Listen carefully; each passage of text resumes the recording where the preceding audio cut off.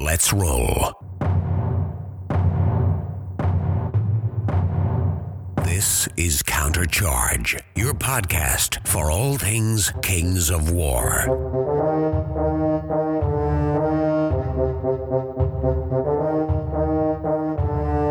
Join your hosts as they delve into the world of Mantica and bring you in-depth coverage of all things Kings of War.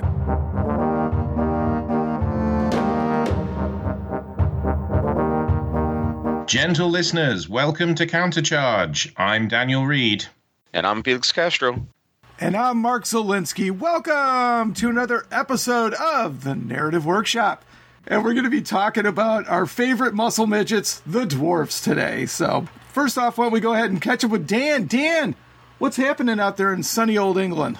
Well, yeah, it's wet palette drying up weather at the moment, so I'm wrestling with that, and I'm also painting some Mantic Elohi for my Basilean army, which I'm hoping to get ready for Clash of Kings in September, but if it carries on being sticky painting weather, I'm not sure that's going to happen. I have, over the past few months, I've had an elf army on the go, which I have had varying levels of success with, although I did get it to the standard that I wanted it to, and it won a couple of awards here and there. But I just haven't got the hang of elves at all. But then I haven't taken a conventional list that most people take. There's lots of defense 4, there's infantry and stuff like that, which I guess is because I'm a dwarf player at heart. So I think I'll take elf infantry, but it's defense 4, so it gets creamed. So I gave it a good go, but now I'm moving on to the Basileans. Lots of defense 5 and, fly. I like the sound of that. Well, let's hope 3rd edition does something about that elf infantry for you and you can get it back off the shelf. So it's way too beautiful to be sitting in a box somewhere. Well, yeah, I mean, the project was Games Workshop miniatures that I'd always wanted to paint, never got round to, and revived and made them look consistent and did a consistent basing scheme and stuff like that. So I'd really like them to be usable. And I did use the both formations from the Clash of Kings 2019, the Green Lady regen formation and the Cavalry formation. But I found they were of limited use. But there we are. That's just me, perhaps. Well, Steve Hildrew needs to be giving you some tips with the elves over there, so.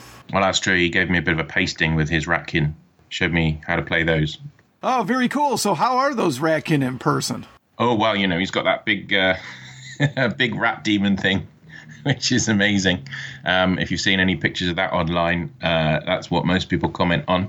Yeah, it's a lovely army. And he knows exactly how to play it. So, yeah, pick up those battle reports, people. There you go. So did you get a chance to be on a battle report? No, we didn't do one the first time round. I think he likes to break people in gently and then throw them to the wolves in the second one. So we haven't had a second game yet, but I shall definitely be getting in touch with him once the Basileans are up and running. So have you had a chance to fiddle around with the new contrast paints at all? I have been. I'm not sure they're quite the thing for me. I tend to do quite a lot of base coating, precision washing, and then highlighting over the top, and they're not particularly good for that. I think they might have suffered from GW over marketing somewhat as a miracle paint, when in fact they're probably meant for people who aren't necessarily good painters but who want to get their armies painted, and avoid having the grey plastic on the table. And they could well be a quick way, but I think if you want to add any more techniques to them, they then become a bit more laborious. What do you think? I agree. I bought some. I was going to buy the entire line, and I held off on doing that. So I bought some targeted ones just to test them out and see how they're going and stuff like that. To me, they're kind of like a gel stain or something like that. They're very thin. And from what I was seeing online, they say it's like 1/10 of the thickness of a regular layer of paint. So it kind of like stains it. So my big thing is, if you're going to be painting and you're a new painter and you're going to be quick about it, you don't want to go back and do touch-ups or anything like that. And there's a lot of touching up you have to do with this, unless you're getting darker with the colors. But even if you do that, it's still a little better to touch them up first. So what I'm doing is, I stopped by my local G-Dub and I picked up some Primaris Marines over there. So I'm painting them up as Blood Angels, and I'm trying to take it from the position of a brand new player. How fast can I get them done, and what do they look like? One of the things too is I think which I think is supposed to be part of the effect, they dry very splotchy. Particularly on armor panels and things like that. I would never do a vehicle with these, which kind of defeats the purpose too. You would think that, doing a vehicle would be essential for doing 40K or something like that. For the organics, for the woods, like on a catapult or something for Kings of War, it should be okay. But, just playing around with those. So I'm just painting them up quick and dirty, just saying, hey, if I was going to be playing a quick game, and I just wanted to toss some non-gray miniatures on there, what would I do? They do take a while to dry, too. So, yeah, even batch painting, you want to get them done and then, go put on a pot of tea or something, and then come back in a half an hour and then move on to the next thing. So, but, yeah, a lot of touching up. They're not the miracle I thought they were going to be with the hype. I was very, very excited that I was going to throw all my other paint out, and this is what I was going to use. But, that's not the case. So, but not bad. I mean, if you're doing the beginner painter thing, like I said, I'll toss these very crappily painted miniatures up there, but they are going to be my contrast minis just to kind of see. I might even put some decals on the side just for fun. So, up on the shoulder pads and see where we go from there. Well, I think the way that my painting is going, I'm more likely to be switching to something like Scale 75 at any time that I can afford that, just for the transparency and stuff like that, because the way that I seem to be developing is doing more glazing and more kind of trying to head towards the high-end techniques that the crystal brush type people use in my own kind of meandering way. So I'm not sure these are made for me, and I'm not sure that necessarily the Games Workshop way of painting involves those techniques. I think it's definitely more to do with flat base colors, these contrast paints, and also they are made for Games Workshop miniatures, which usually have quite heavy ingrained detail, which these contrast paints can fall into, which will look slightly better than something with a lot of flat surfaces and perhaps less deep detail. But there we are.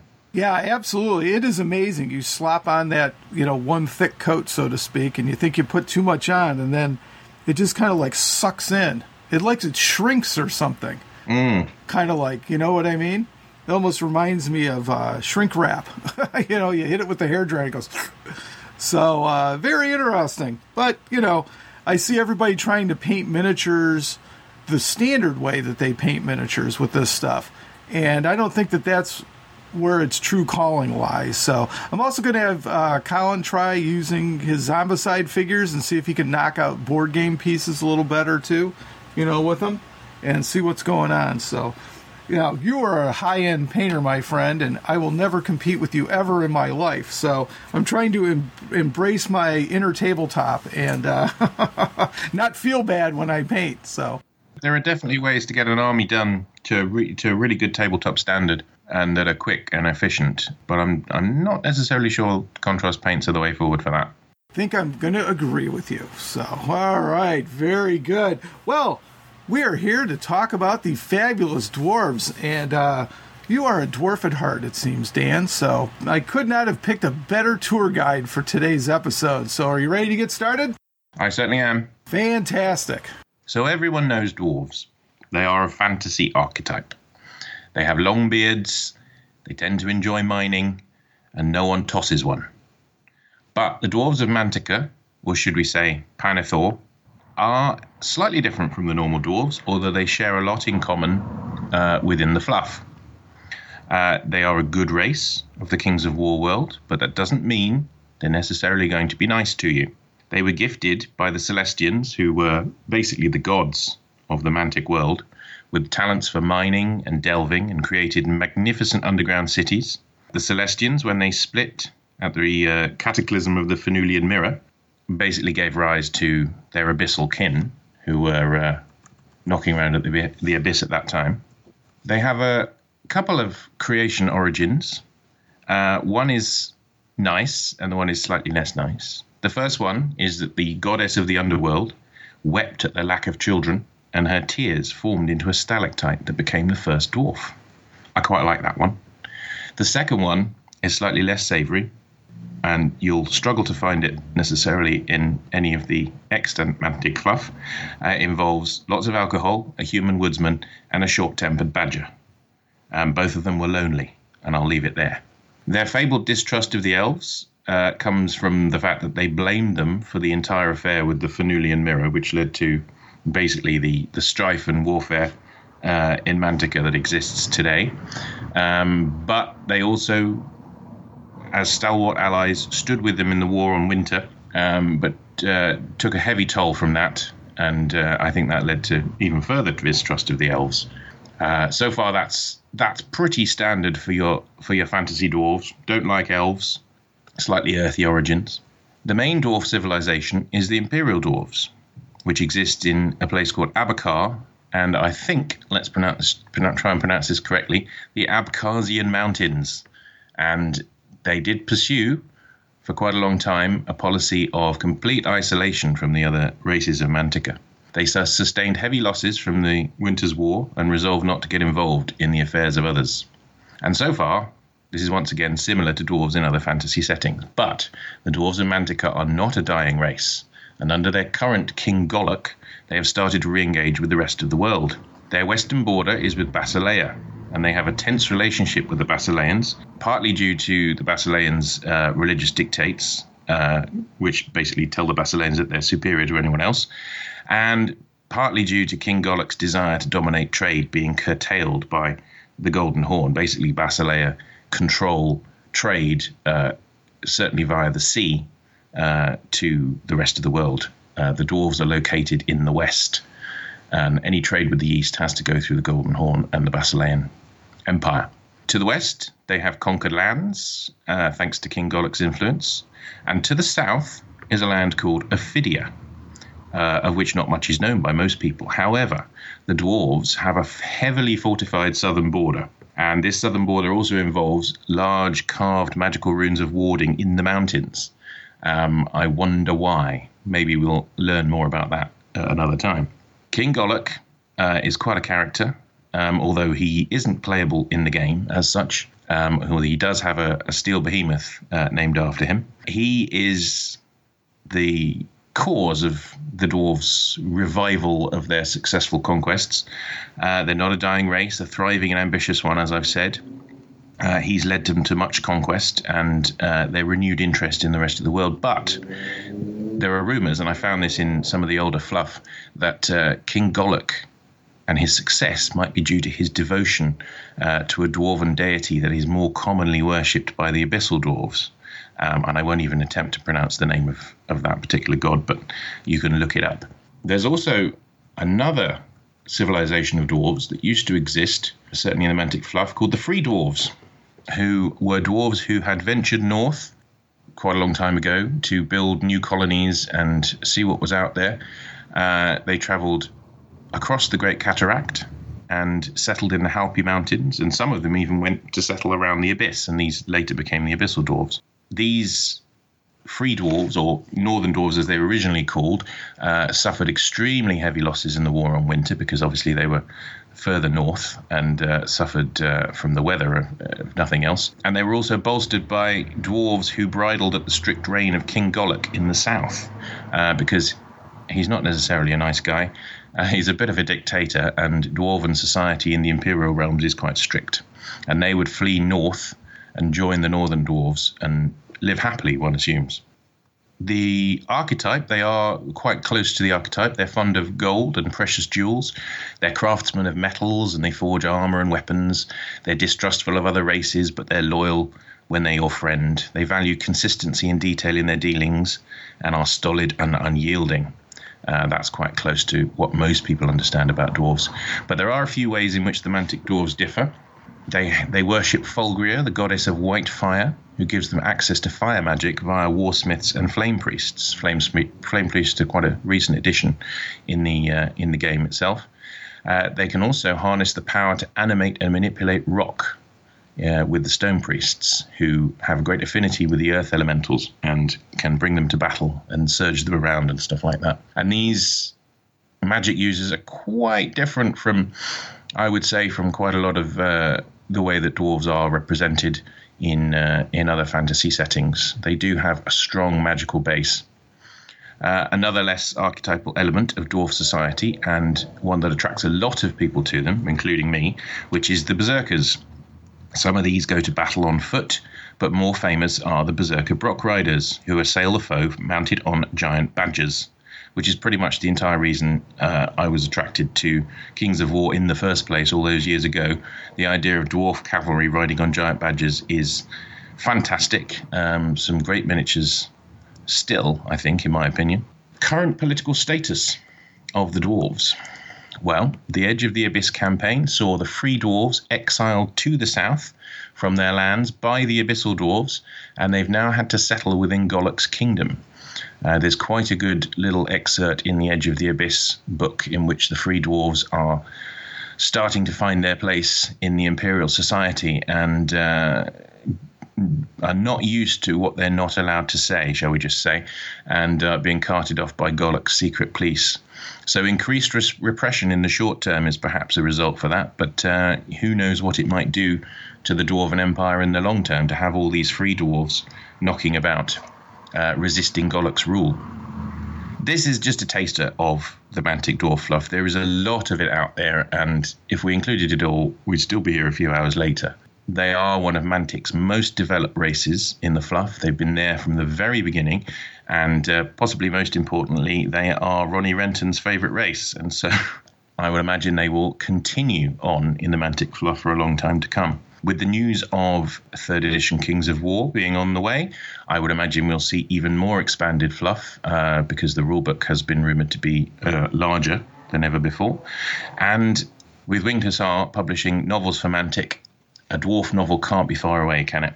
To give you this information, I have accessed the Kings of War 1st and 2nd edition rulebooks, the Edge of the Abyss campaign book, and importantly Clash of Kings 2018, which contained the fluff about what happened at the end of the campaign.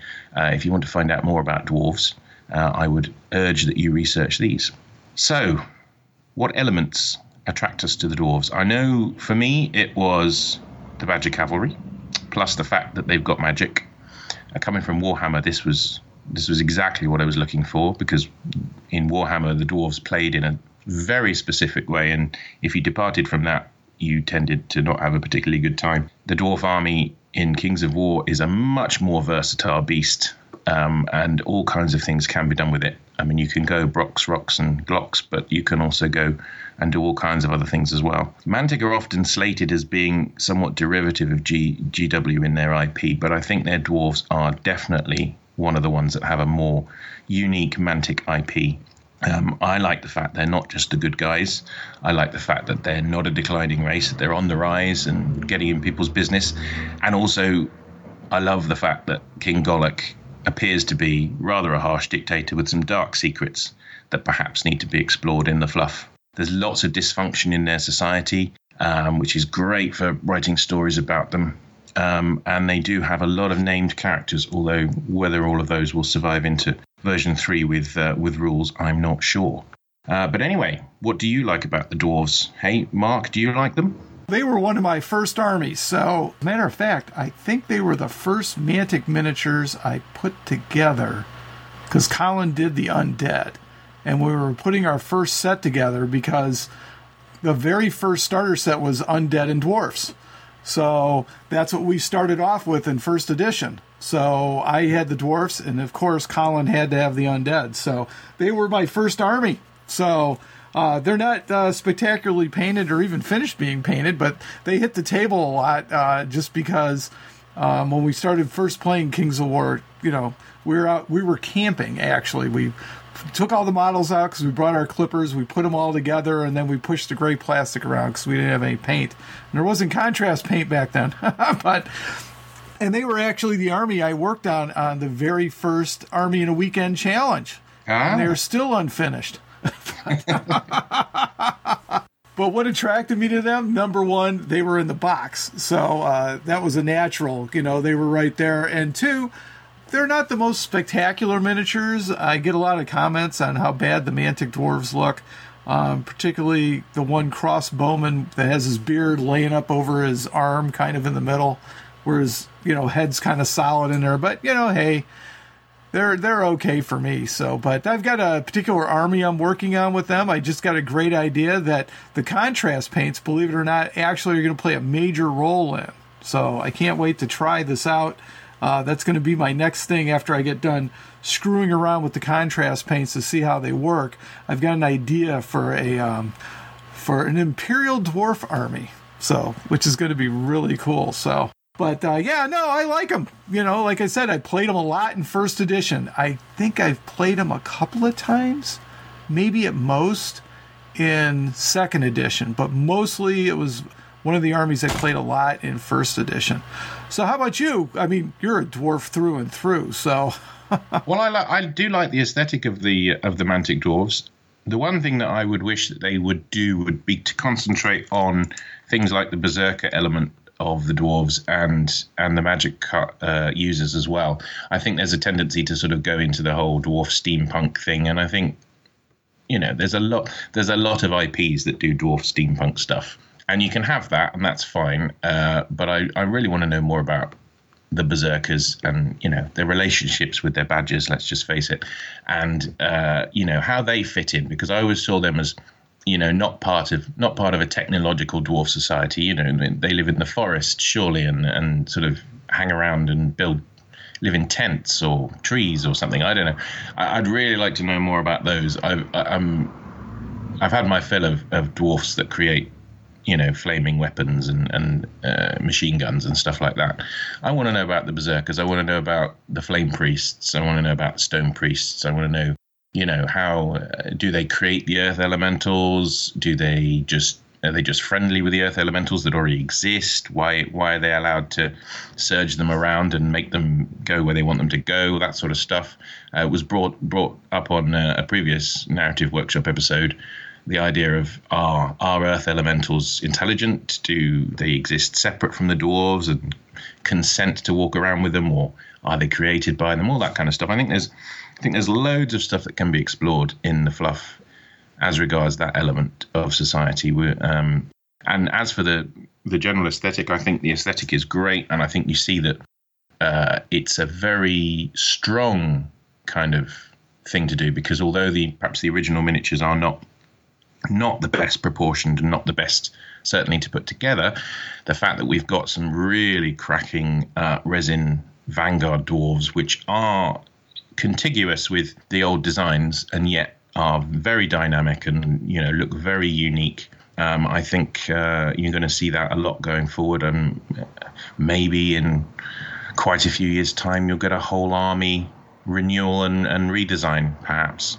But yeah, I would urge everyone to, specifically newcomers to Kings of War, to get involved with dwarves. I think they are very much a newcomer's army. They do attract people, even if perhaps the playstyle is one that you need to get used to over a number of battles. Well, the one thing about dwarves are you can probably find the models cheap, and you don't have to worry about doing your best paint job on them. You know, if it's your very first army.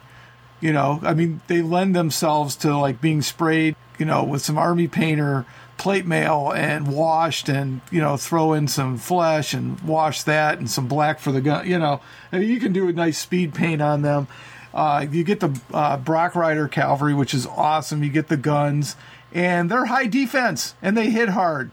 I mean, they're not fast. I mean, let's put it that way, except for the Brocks, and they're not exactly super speedy, but. I think the passive play style can be quite good for a new player, because there is a sort of element when you play Kings of War is there's so many options. What do I do? What do I do? What do I do? And a dwarf army kind of says, well, all you do is you kind of march forward, you make sure no one can get a flank on you, and then you let them hit you, and then you decide what you're going to do, sort of thing. That's how I play them anyway. Absolutely. And then the other cool thing that's in the army, too, is the Steel Behemoth. You can have fun with that. So, you know, you can have your big clanking monster go in there flaming everybody. So, you know, there's options here. It's not your typical, like you said before, GW type of dwarf army or something like that. That's another lovely feature. The Steel Behemoths are a lovely model, and they also provide a point of divergence with perhaps other dwarf IPs where, you know, you can have a big monster. Okay, it's in the fluff as a mechanical big monster, but you still get a big monster. and that's what fantasy gaming is all about for me. The other thing I find really fascinating about the Mantic Dwarfs is they're not locked in this life and death struggle with the goblins all the time, I mean, yeah, they don't like them, but, I don't get the impression that they've got a huge goblin infestation problem where they're at right now. I mean, they're working, they're playing, they're doing their thing. And, the other interesting thing is I mourn the loss of the Free Dwarfs. I think that we got screwed during the Eye of the Abyss campaign. Rob Berman, I personally blame you for this. But we won, and yet we lost. I don't understand how that happens. Dan, do you agree with me? I do actually agree with you. It's one of those things where, when you read the what happened, you're kind of like, well, hang on a minute, is that really what happened? Because the dwarves did pretty well in the Edge of the Abyss, and you would have thought that they'd have beat the Abyssal dwarves right back and knocked them over the edge of the Abyss, but no, apparently not. Absolutely. The exact opposite happened. The Free Dwarfs won, yet had to retreat across Great Cataract, and then they cut our bridge down. Yeah. Not happy. Not happy. I think there's good grounds to explore what might happen when the Free Dwarves have to exist with the Imperial Dwarves. I just hope that doesn't then get lost and the Free Dwarves are just gone. I think the little story that was in Clash of Kings, the latest Clash of Kings after the Edge of the Abyss, did possibly sow some seeds into fertile ground of that there might be unrest to come, and that Bannock Colam in particular, being a hero of the campaign, perhaps might be a rival to King Golok in terms of popularity, and you could explore that perhaps. Well, you certainly have to. I mean, the fact is, I was going to ask you this question, Dan, but I wanted to let you go through the history first. But is King Golok good or bad? I mean, the dwarfs are listed as a good army, but This is why I think this is interesting to explore, and that little passage that I found about him possibly worshipping an abyssal dwarf god is intriguing. There's lots of possibilities there. Corruption at the very highest level of dwarf society. And in all the fluff, he isn't a nice guy, as far as it seems. He seems to be incredibly prideful and set on conquest and a very strict society that he dictates. Yeah, very prone for exploring dramatic possibilities there. And as you say, yes, they are listed as a good race, but then alignment doesn't really necessarily very descriptive of most fantasy races, I don't think, except maybe elves. But yeah, in my opinion, he is on the borderline. He's not evil, although he could be perceived as such, but it's in the Basileia territory of, they're supposedly a good race, but on the other hand, they are they have a societal structure that we wouldn't necessarily want to live in today. So yeah. All right, Dan. The way I think about this kingdom here is that there are two different factions inside the dwarf kingdom right now. There's King Golok and the Free Dwarfs. And I like to think of the Free Dwarfs as the good dwarfs. And King Golok, I'm going to make him neutral. It can't be bad, because I've already got bad dwarfs. I don't need that. But neutral, I think that's more where he's at, because he's more of a tyrant and everything else. And if he was good, he'd be working with Basileia or Tighter, because they're a good race. And he's not. He's like, nah. I think he's jealous of Basileia and their power and wealth and trade. And I think that he's trying to tamp down dwarf society with his iron fist. And there's a reason the Free Dwarfs left. They didn't leave just to go have a party and live up next to the Abyss. They left tyranny, in my opinion. So that's the way I think. And I really hope that they play on that, because that's a very unique dwarf story. Kind of like adding in the Brock Riders, the Berserkers, like you said, living in the woods. And then it just adds a whole different development. And personally, I'm a fan of the Free Dwarfs, so I want to see them topple Golok over or escape again, so to speak. Well, you have to ask yourself, how bad is the society that you actually decide to move closer to the Abyss to get away from it? My point exactly. Yeah, absolutely. I would agree. He definitely comes across as neutral. They definitely seem to be good. And I'd like to see more of the conflict between those two. I'd like to see, maybe he gets overthrown. Maybe Bannock Colan becomes the king. I'd quite like to see him the king. But definitely a bit of strife in the dwarf paradise, I think. Right, and that's what makes the dwarfs in Mantica so much more interesting, and they're not always goblin hunting and all that stuff. As far as I know, they don't have a big goblin infestation problem in Gallic's kingdom right now. So they're more up in the forest somewhere running around. So, which is nice to kind of break them out of that mold. Dwarfs are always going to hate goblins. And even if it doesn't specifically say that in the Mantic fluff, you think it because of the archetype. And just in every game known to man, that is the case. It's like cats and dogs or dwarfs and goblins. So, but it's nice to not have that pounded in your face. They're the dwarfs. And personally in Mantica, I think they hate the abyssal dwarfs more than anything else. Well, I think one of the problems that Games Workshop ran into towards the end of their IP of Warhammer Fantasy Battle was finding reasons that every race could fight against every race, because they all were very obviously located geographically. They all had a specific enemy that they didn't like, and they had to kind of invent reasons why the dwarves would go and fight the Tomb Kings, or the dwarves why the dwarves didn't like the lizard men or something like that. Whereas it's more of a blank slate in Mantica. They're not, and as you say, they don't just hate goblins and orcs and fight them all the time. They can have relationships with all other races and even be at odds with the good ones and the neutral ones. Exactly, and that's one of the things I brought up in Warhammer Fantasy all the time. How were dwarves and lizard men going to fight each other? Dwarfs on ships, and then they're going over to Lustria, and then they're going to go cruising through the jungle? I don't think so.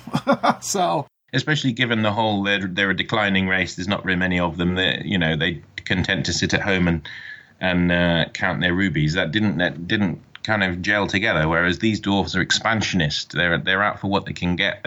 They'd conquer the world, if they were allowed to, I think. Well, and the nice thing about Mantica just in general is you can realistically figure out with the number of seafaring races and stuff like that, how people would run into each other somewhere.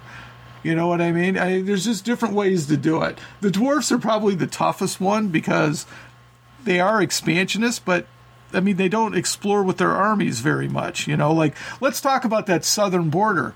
Heavily fortified, lots of runes, facing Ophidia. The League of Ophidia. Nobody talks about the League. Is that the reason you think that border is so heavily fortified? Well, this could be something we're going to find out about.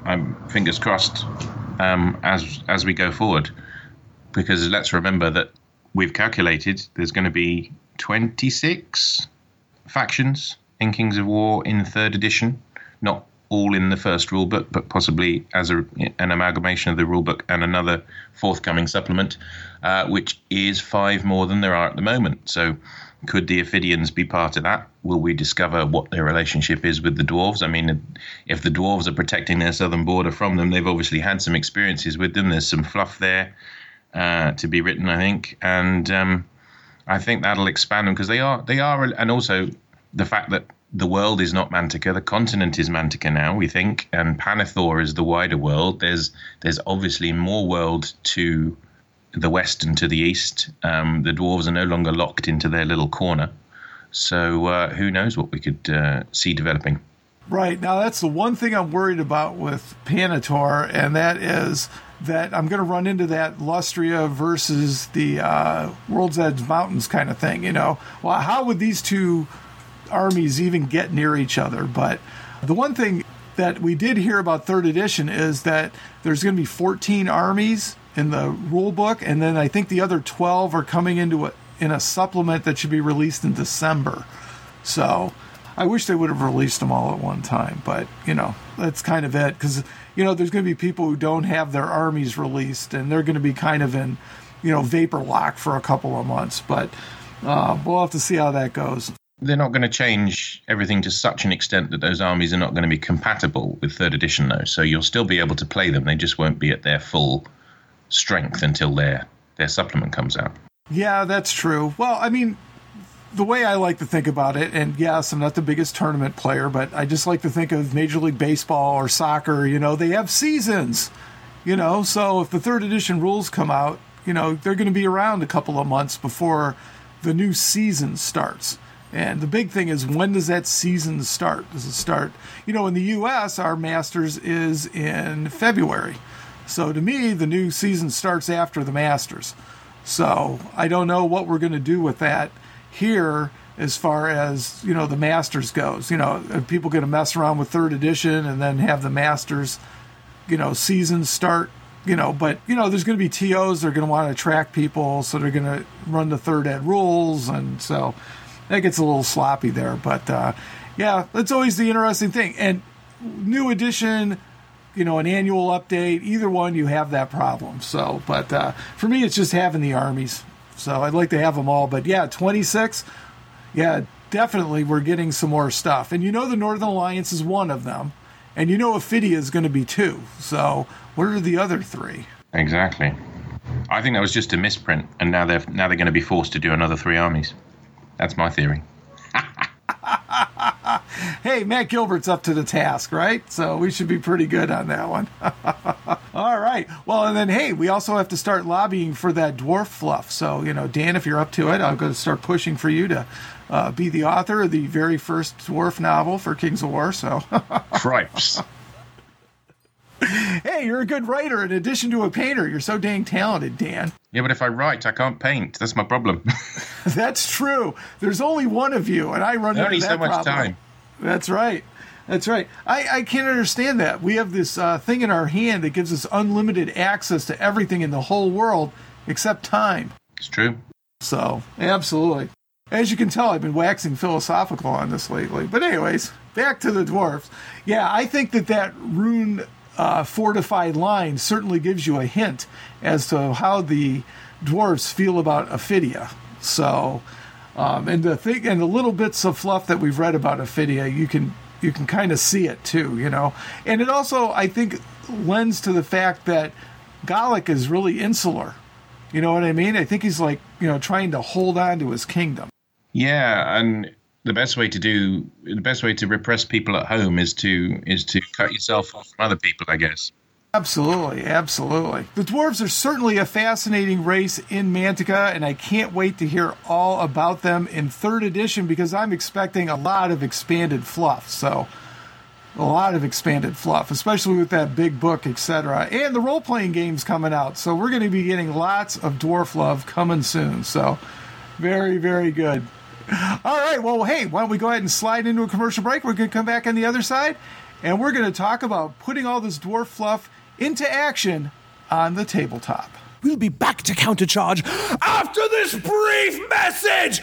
Join your hosts, Jake and Greg, as they cover the world's most exciting fantasy miniature game, Kings of War. On the world's most exciting fantasy miniatures podcast, Unplugged Radio. Talk background, miniatures, tactics, and more. That's Unplugged Radio. Find us on iTunes or on our website, unpluggedradio.com. Just replace the G's with 3's. And keep countercharging. This is Mark Langworthy. I'm the creative director for Red Scar Publishing, the publisher for the Kings of War role-playing game. You're listening to Countercharge. And welcome back. All right. As I mentioned before, it's time to put all this dwarf knowledge into action on the tabletop fluff style. But before we get to the fluffy fun list to play, let's talk a little bit about tournaments. So we have Felix and Dan here to talk about their tournament lists for our favorite muscle midgets, the dwarves. So, all right. Now, guys, I think that these are lists that you've used in the past, and, we'll I don't know how battle-tested they are, but we'll go from there. So, Felix, why don't you go ahead and start us off? All right. Like we were mentioning, this is basically my 2018 list that I've converted to Clash of Kings 19, so probably not as battle-tested. And then this is pretty good for middle of the pack. It's not going to win any GTs, but start off with mine. I like to start off with the Bulwarkers. Love those guys with that big shield addition to Clash of Kings 18 and carrying on into 19. Give them a hammer measured force. That's a pretty good start to your anvils. Then I go with 2 ironclad regiments. One of them with Orcish Skullpole, which is my favorite 5-piece item coming out of Clash of Kings 19. Such a perfectly costed item to give you brutal for potentially 1 or more turns, depending on how you roll. And then just sitting at the bottom, I add a king with the Wings of Honey Mace, so that would complete the Wall of Iron formation. So, it really gives you a nice solid center for your opponents to bounce off of and let the rest of your army just punish. And go with a horde of Earth Elementals with the Healing Brew. Go with 2 regiments of Berserker Brock Riders, one with Pathfinder, the other one with Brew of Strength. Those are generally what your opponent... Those are the 2 units of your army that your opponent's waiting for you to drop, just trying to see, like, okay, how am I going to deal with those crazy badgers with guys on top of them? After that, go with 2 Flame Belchers, because I just really like that ability to kind of do some flyer control or worry for individuals in your backfield, and also for cleaning up chaff, potentially. Then got the Army Standard Bearer with the Loot of Insatiable Darkness to give you that... that ability to Bane Chant, although Bane Chant 2 will just make you cry every time. Going on the list after that, have the Berserker Lord on Brock with Blade of the Beast Slayer, because I'm pretty certain Easy Army will not let you do any other configuration unless you already have a Berserker Lord on Brock with the Blade of the Beast Slayer. Comes bog standard from the factory like that. The Stone Priest with the Bane Chant 2 and Martyr's Prayer, just to help heal either the horde of Earth Elementals or really any of the other defense 6 things you've got going on in your army.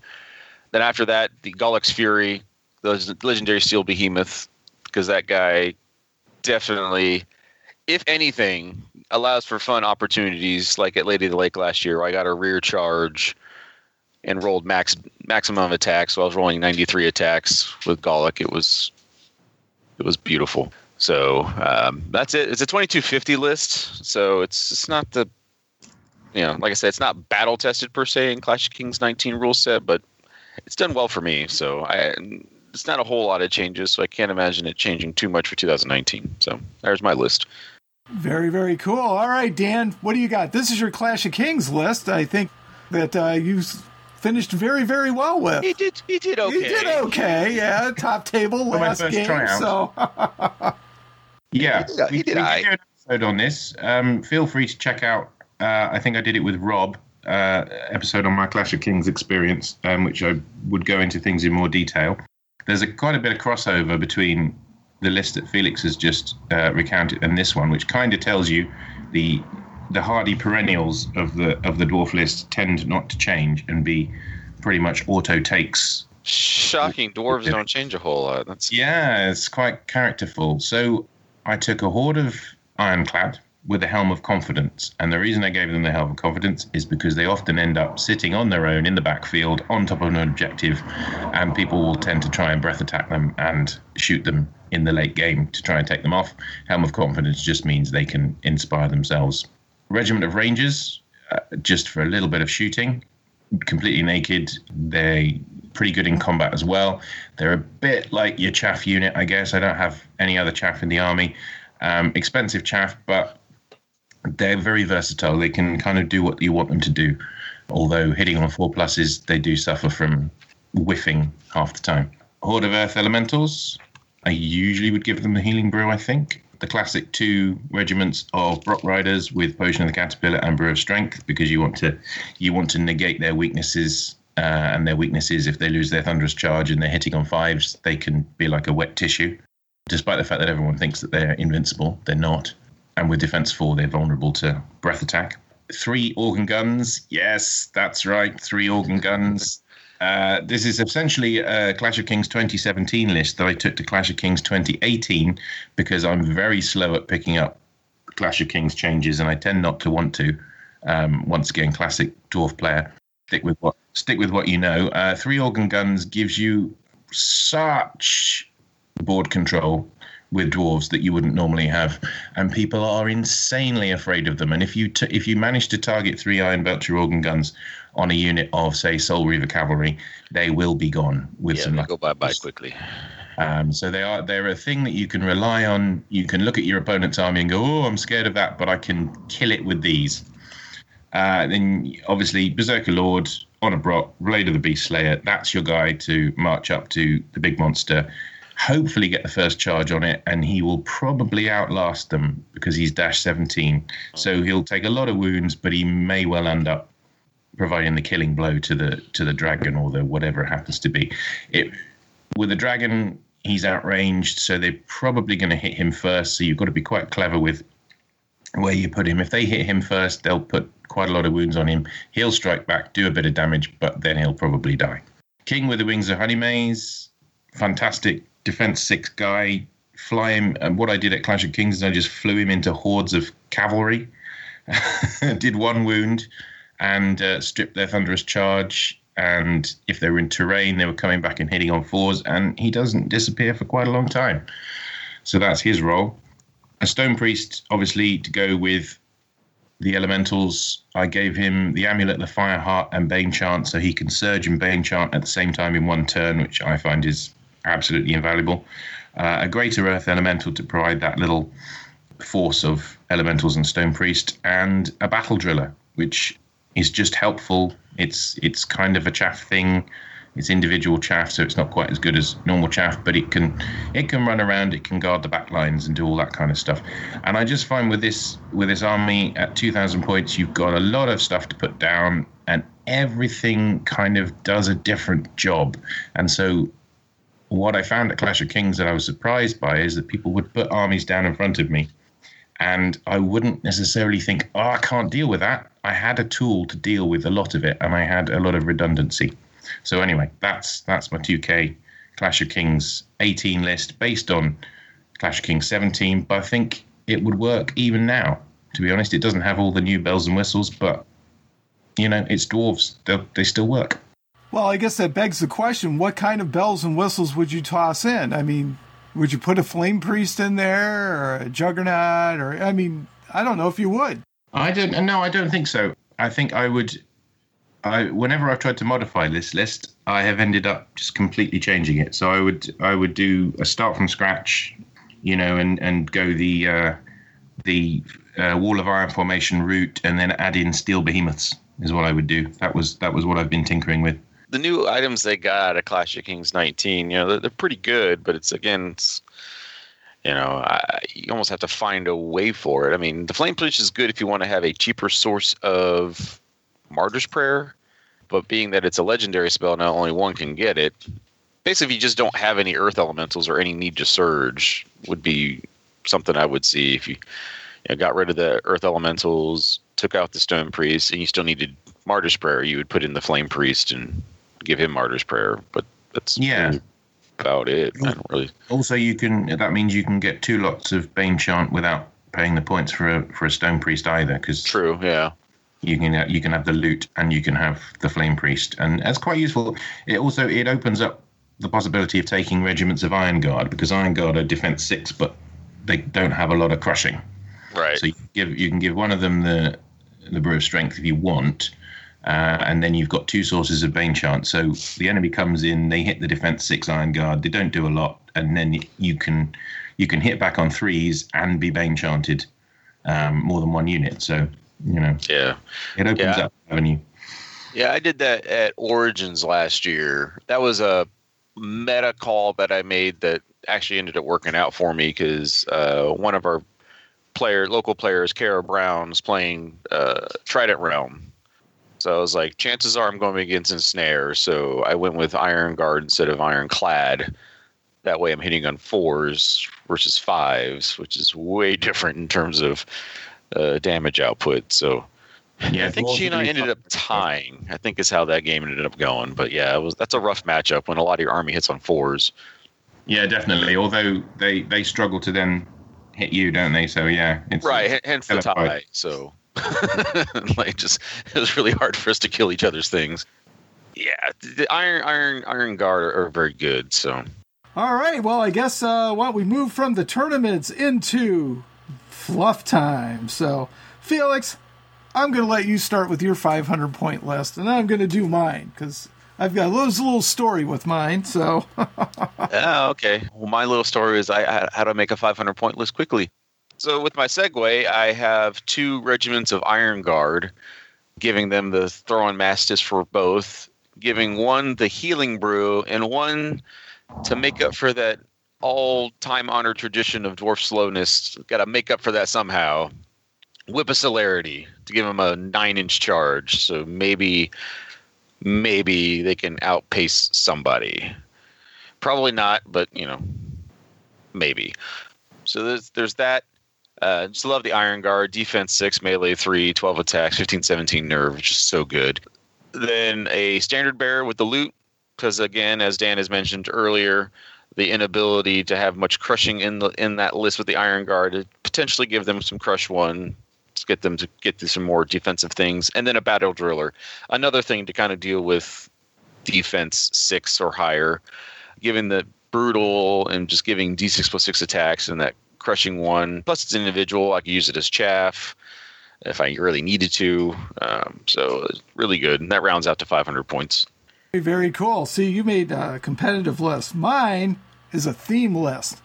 That's totally themed. It's the best troops that the king needed with a standard bearer and a battle drill. I mean, that's totally fluffy. I went to the Dan King School of Fluffy Lists. There you go. The Fluffy Duck School of... That's right. Exactly. Well, mine is an Imperial dwarf list, and we didn't talk about this in the main section, Dan, but I kind of think of the King Gallic faction as the Emperor in Star Wars and the bad guys, and the Free Dwarfs as the rebels. So I am building, in my mind, an Imperial dwarf list. So they're going to have white armor and black guns. I'm going to paint my Steel Behemoth gray, and the crew will be in black, if you see where I'm going with this whole thing. So I like it. So my Imperial dwarf list, and we'll talk about these units, what you guys think about them. But so I'm going to start with 2 regiments of the Iron Watch rifles, because that's what stormtroopers carry. So I'm going to be having those running out there. So 2 regiments, and you need the unlocks. And one of the things I always look for is large cav to get unlocks, or large infantry. You don't have that really here. So it's tough for unlocks. So I had to actually go with regiments, breaking Mark's usual standard list construction. And then I had to put in the Brock Riders. And the Brock Riders, you got to have a little speed, and plus I just love them. So, and what I'm going to do with them is remember those lizards the stormtroopers rode on Tatooine, and the Dewbacks. Yeah, Dewback. So I'm gonna paint my Brocks green, and kind of give them that Dewback kind of look to them. And then the dwarfs lack any type of support hero whatsoever. It is horrible. I was crying when I was looking at this thing. So I picked up the Army Standard Bearer because he was there, and I gave him the War Bow of Kaba, which of course is going to turn into a rifle. That's how he's going to shoot, and that's how I'm going to keep all that together. I don't know if I'm going to paint him in that silver color that we saw in the new Star Wars movies or not, or just put him in white. But so very cool. But I was really dismayed by the lack of dwarf support heroes that you could take. We don't need them. They don't need them? I mean, they're all named characters, or they're all super expensive. So go ahead, Felix, tell me why. Because we're just that good as dwarf players. We don't really need the support characters. No, I mean, you're right. There is not a lot of ability. They added the Flame Priest to kind of mitigate that somewhat, but I mean, I guess in terms of support, there's just, there's a lot of name characters, and then there's some expensive casters. That's pretty much what the dwarves have. What about the Steel Juggernaut? Do you think that might qualify? I guess you could. I've not put him on the table, but I imagine a blast, shooty and punchy defense 6 thing. That's a pretty good, maybe a slower version of what you and I are able to do with the Dwarf King and Wings of the Honey Maze. Just he's cheaper. Yeah, just throw him in there, even though he's speed 4 still, along with the other stuff. I mean, so he's not gonna, but he's more maneuverable. He's got that, he's nimble. large infantry. So yeah, I'd say there's some use for him in that particular role. But yeah, there's not a lot of support just in general in the dwarf list. We support ourselves. We don't need to, you know. I mean, a unit of Steel Juggernaut? That would be cool. I could use that. I need it for unlocks. That would be ridiculous thinking about that. Yikes. Whew. Absolutely. Make it happen, Mantic. Make it happen. Absolutely. You'll sell more of them. It would be awesome. So, all right. And before we move on to the 1,000-point list, what do you guys think about the Iron Watch rifles? I noticed that nobody takes them, so... It's the reload, really, that kills them for me. It's, you know... especially in a game like Kings of War, which is so predicated on movement, having a unit that pretty much has to sit there and shoot, you know, it's kind of, which is why you notice Dan goes with the Rangers, and you'll notice in my 1,000-point list, I go with Rangers. I mean, on the whole, they're not bad. It's just, like I said, you know, if you're playing Invade, it's like, you know. Yeah. It's one of the things that I'd really like to see somehow improved. I couldn't tell you how to do it, but one of my pet peeves is fluffy stuff that you find that you can't take unless you are specifically wanting to be very, very fluffy, and you have to hold your breath and, you know, think of England, as it were, because you might get beat, and it might be frustrating to play, which is, you know, Iron Watch. I want to take Iron Watch. That was one of the first units I built out of my dwarf list was Iron Watch rifles, because that is so like, that's dwarfy, you know. There's bunch of curmudgeon guys, blackened faces with the gunpowder, just, you know. Yeah. And it's the same with rifles. With stuff like throwing mastiffs. In practice, I find I can never afford to give units throwing mastiffs, but I want to, because they are awesome Mantic kind of additions. You know, they're a unique thing. And they can be quite useful. They're just not as useful as the other stuff you've already given them. Yeah. I do like giving throwing mastiffs and letting them go up against the undead. That's fun. Because they just keep chawing on the bones. So, but yeah, I mean, otherwise, you know, Iron Watch rifles aren't bad. I've experimented with using my first army I'd built. I had a horde of them. I was experimenting working out with just regiments of them to at least have some like fire maneuver. So, for example, one fires while the other one moves up. You know, the next turn, the one that moved up the previous turn fires, and the other one moves up. But that's just a lot of. You're really having your firepower at that point. So, you know, at least with the Rangers, you're able to move and shoot. Thinking about doing the crossbows, but then those would be bowcasters, and I'd have to have a bunch of Wookiees or something, and the Imperials didn't use those, so that's why I didn't go with them. Problem with the Dwarven bowcasters, the Dwarven bows, they still have reload, so it's like you're really suffering the same issue, and you lose some piercing, so it's just like, ugh.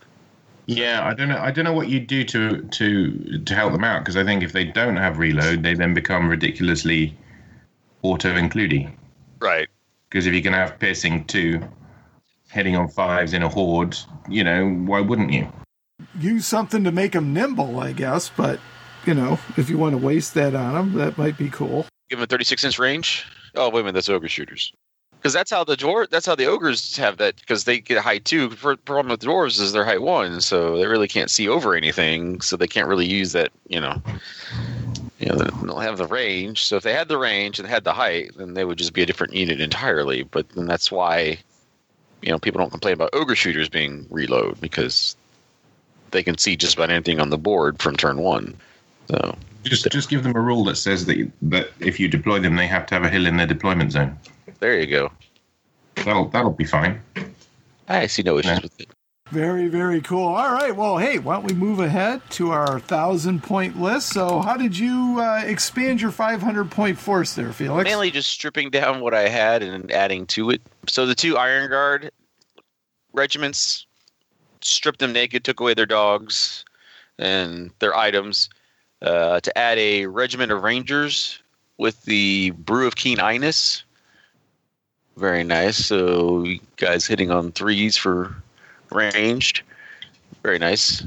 Berserker Brock Riders regiment with the Blessing of the Gods. A Army Standard Bearer with the Loot, because that's pretty much how I roll with those guys. Another Battle Driller, and then a Ranger Captain. If anything, for points, because like we said, some expensive characters in the lists. And I needed to have somebody to go up with the Rangers because Rangers Vanguard and provide inspiring. Because I did not, because I've had that before too. My Rangers Vanguard up and are taken off the board through a lucky spiky nerve roll and some shooting turn 1, and it's sad. So, absolutely. All right. Well, I kind of spoiled my list a little bit because I went ahead and expanded my Iron Watch rifles and added another regiment of those. I kept my Brock Riders from the previous one, kept the Army Standard Bearer, then I added the Steel Behemoth, and yeah, that's probably not fair at 1,000 points, but heck, I needed to get my AT-AT in there, so that's had to put that in there for them to go around and crush their enemies, and so that'll be fun.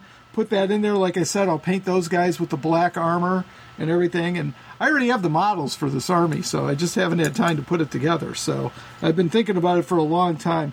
I've got a couple of test models, but I was never happy with the white, so I never really pursued it. But now with this contrast white, I've seen some people put together some really nice stormtroopers quickly, and they look pretty decent. Yeah, people were very excited about it for playing, what is that, Legion or something like that? They looked pretty good. And it's like, wow, you know what? I got to pull this back off the shelf. So I was very happy we were doing this dwarf episode so I could talk about this.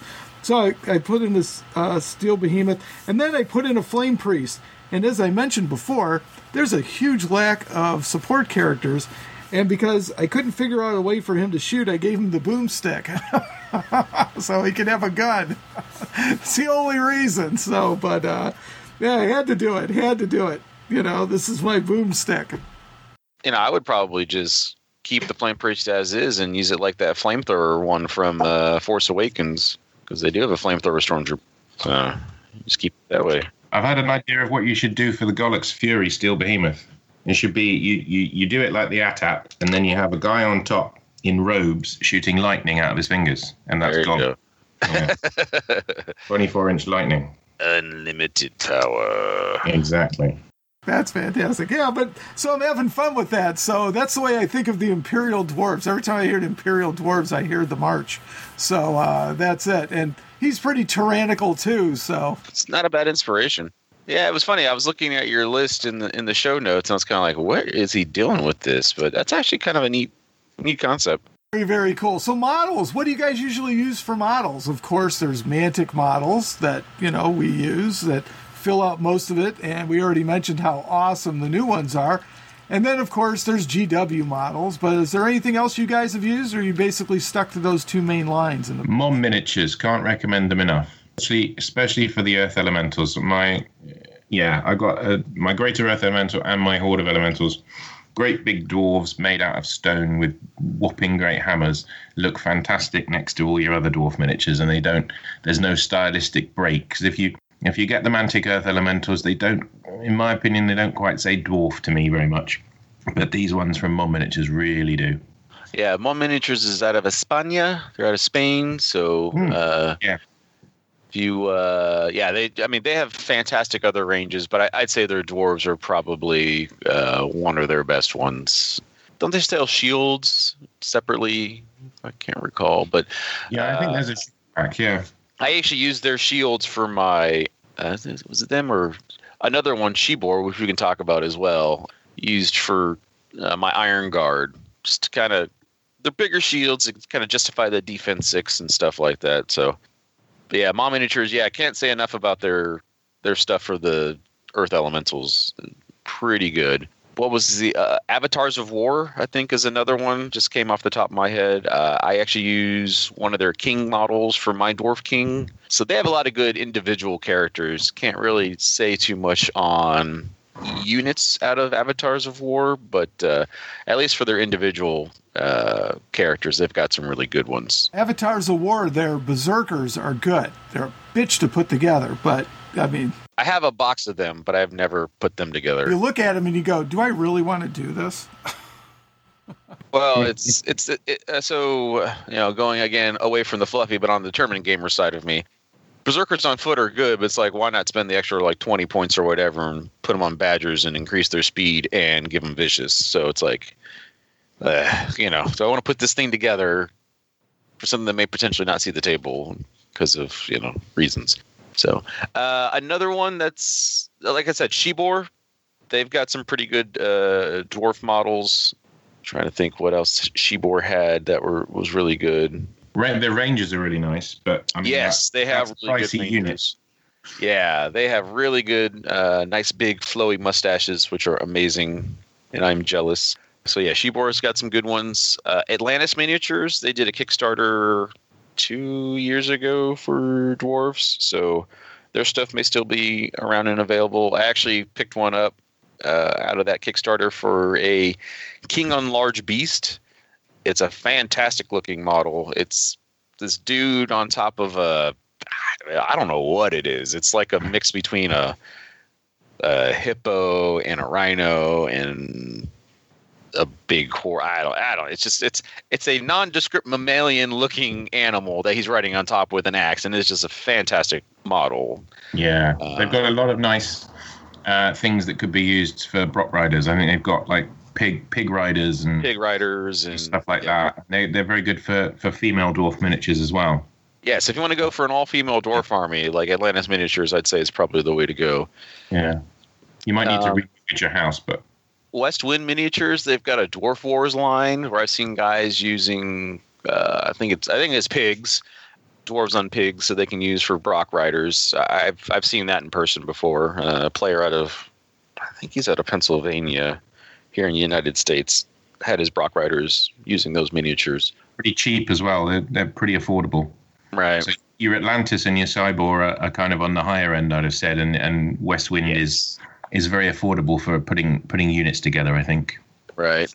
Now, I did know that Oathmark ended up putting out some dwarves. Has anyone here kind of experimented with them or seen them? Or I've seen them. I haven't actually put any together. They do look nice. They've got a certain kind of old hammer, I would say, aesthetic to them. They're not terribly big or terribly chunky compared to the companies we have talked about. Kind of old school look to them, and like chainmail and kind of pointy spears and stuff like that. I think there's like Dwarf Clansman, and then there's also a sort of more armored heavy weapon type. But I mean, once again, extremely economical. I mean, you can get a box of 20 for not very much. Yeah, I'm looking at the website right now, and it looks like a box of 30 Dwarf Infantry for £25. So yeah, that's pretty good. That's basically $31 US right now. So basically $1 a model for dwarves. That's pretty damn good. Then you got Dwarf Heavy Infantry, which are like scale mail wearing guys, and it's the same price. So yeah, you can build a lot of dwarves. So if you want to go for an infantry heavy list, that's a pretty economical option to get. In terms of Games Workshop, of course, they've diversified somewhat in terms of what they do. So unless you've got a lot of the old stuff from back in the day, I'm not sure that the new stuff necessarily says dwarves to me. There's the Caradron Overlords, but I don't know. I would say don't go for Games Workshop unless you've already got tons of it, you know. Right. Sadly, I have tons of it, so... or I should say, fortunately, I have tons of it, so... Yeah, I imagine a lot of folks that played the old Warhammer would have that, so... I've seen some nice stuff with people using the Fire Slayers, I think they're called. They're like Slayers of old, but slightly different. So people do favour those, and they do look pretty good. They've got a nice big sort of magma dragon-y thing that you could do a steel behemoth and stuff like that. But being, me personally, I would prefer to patronise the smaller companies because the quality out there is really getting there. Speaking of other smaller companies, I think it's Blackchapel Miniatures. I think they're out of Spain as well. They have a dwarf line. So basically what we're saying is I don't think dwarf players are lacking for options in terms of miniatures, models, manufacturers. I'd say dwarves are a pretty standard trope of fantasy and fantasy wargaming. So plenty of options out there. All right, fantastic. Well, hey, why don't we go ahead, slide into a commercial break. We'll come back on the other side. We'll do shout-outs, and we'll wrap up the show. There's only one Cox in Kings of War. Howdy, this is Mark Cox.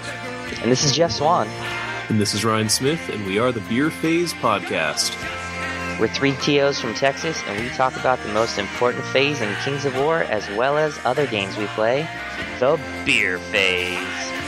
Hang out with us and get our thoughts on hobby, the best beer available, any gaming tactics and current events in the gaming community, as well as guest interviews from people from all over the world that have the same hobbies we do. So grab a beer and have a laugh with us as we BS about all things wargaming. Check us out on Twitter at TheBeerPhase and thebeerphase.podbean.com or on iTunes. The Beer Phase, one word.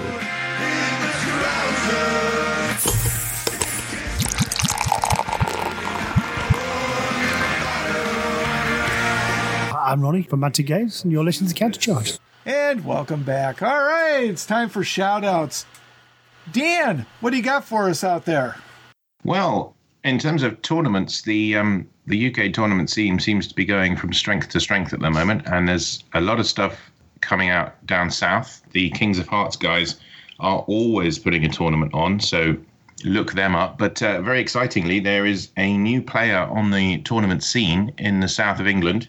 It's the Stain of Blood, which is going to be coming up end of January 2020.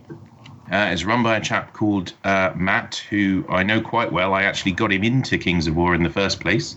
He'd been a big fan of Warhammer Fantasy back in 4th edition, and life had got in the way, and he suddenly came back to Kings of War, and I gave him a game, and he was addicted from that point onwards. He's going to be organising that. It's in the London area, an area called Carshalton. It's an interesting points level. I think it's 1,495 points, which is obviously set for a specific reason to try and avoid too much spam going on. So that's going to be very interesting. He's not run a tournament before, but he's got tons of terrain and he knows the game backwards. So I would recommend looking that up. It's called Stain of Blood. And interestingly, he's put it down as Stain of Blood 1, which indicates he wants to run another one. So we'll see when he's run his first tournament whether he wants to do another one. But yeah, couldn't recommend that highly enough. Felix, what do you got going down there in Dayton? A lot coming up currently, but it's going to slow down, which I'll explain a little bit. But this is before this show will come out, but I will have attended the King Beyond the Wall in Hamilton, Ontario, Canada. So I'm looking forward to that one. That's the third week in July.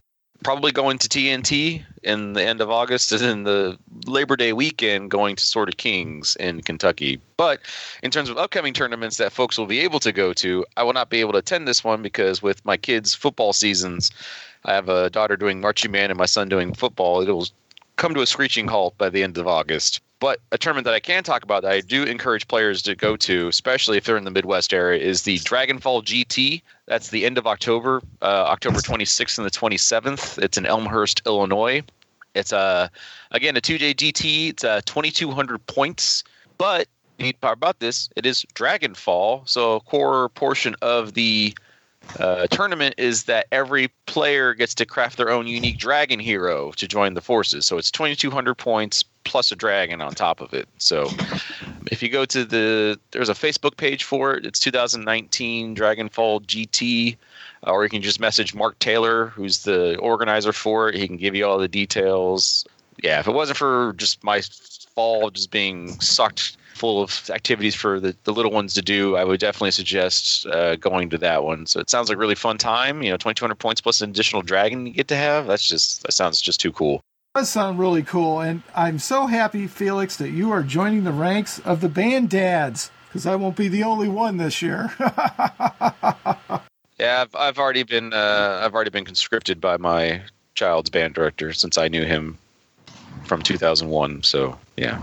Yeah, you're doomed, but hey, I got the same problem going on. My daughter's in the band, and I am fortunately coming off the board, but my wife is going on, and now we're planning the Disney trip. So, ugh, it's good for them, but certainly takes up your time. So, but what can you do? It's all about that parenting thing. Clay. All right, well, of course, I'm going to give a shout out to EasyArmy.com. Can you spot Blaster on the page? Consider tossing Greg a few pounds if you got him laying around for all his hard work for the community. And, of course, the Army List section of the Narrative Workshop is powered by EasyArmy.com. And we've talked a lot about tournaments here during shout-outs, and in the old days, we used to let you know about the upcoming tournaments and dates and everything on the show, but there are so many now, it's hard to keep up with all of them until now. If you head over to KOWtournaments.com, you can check out all of the Kings of War tournament action. If you got an upcoming tournament, please submit it to the list and help grow the community across the globe. This is a fantastic resource, so if you need any information on, like I said, those tournaments, just go in there. There's links, there's all sorts of stuff and timing, and it's a great resource. So check it out, KOWtournaments.com.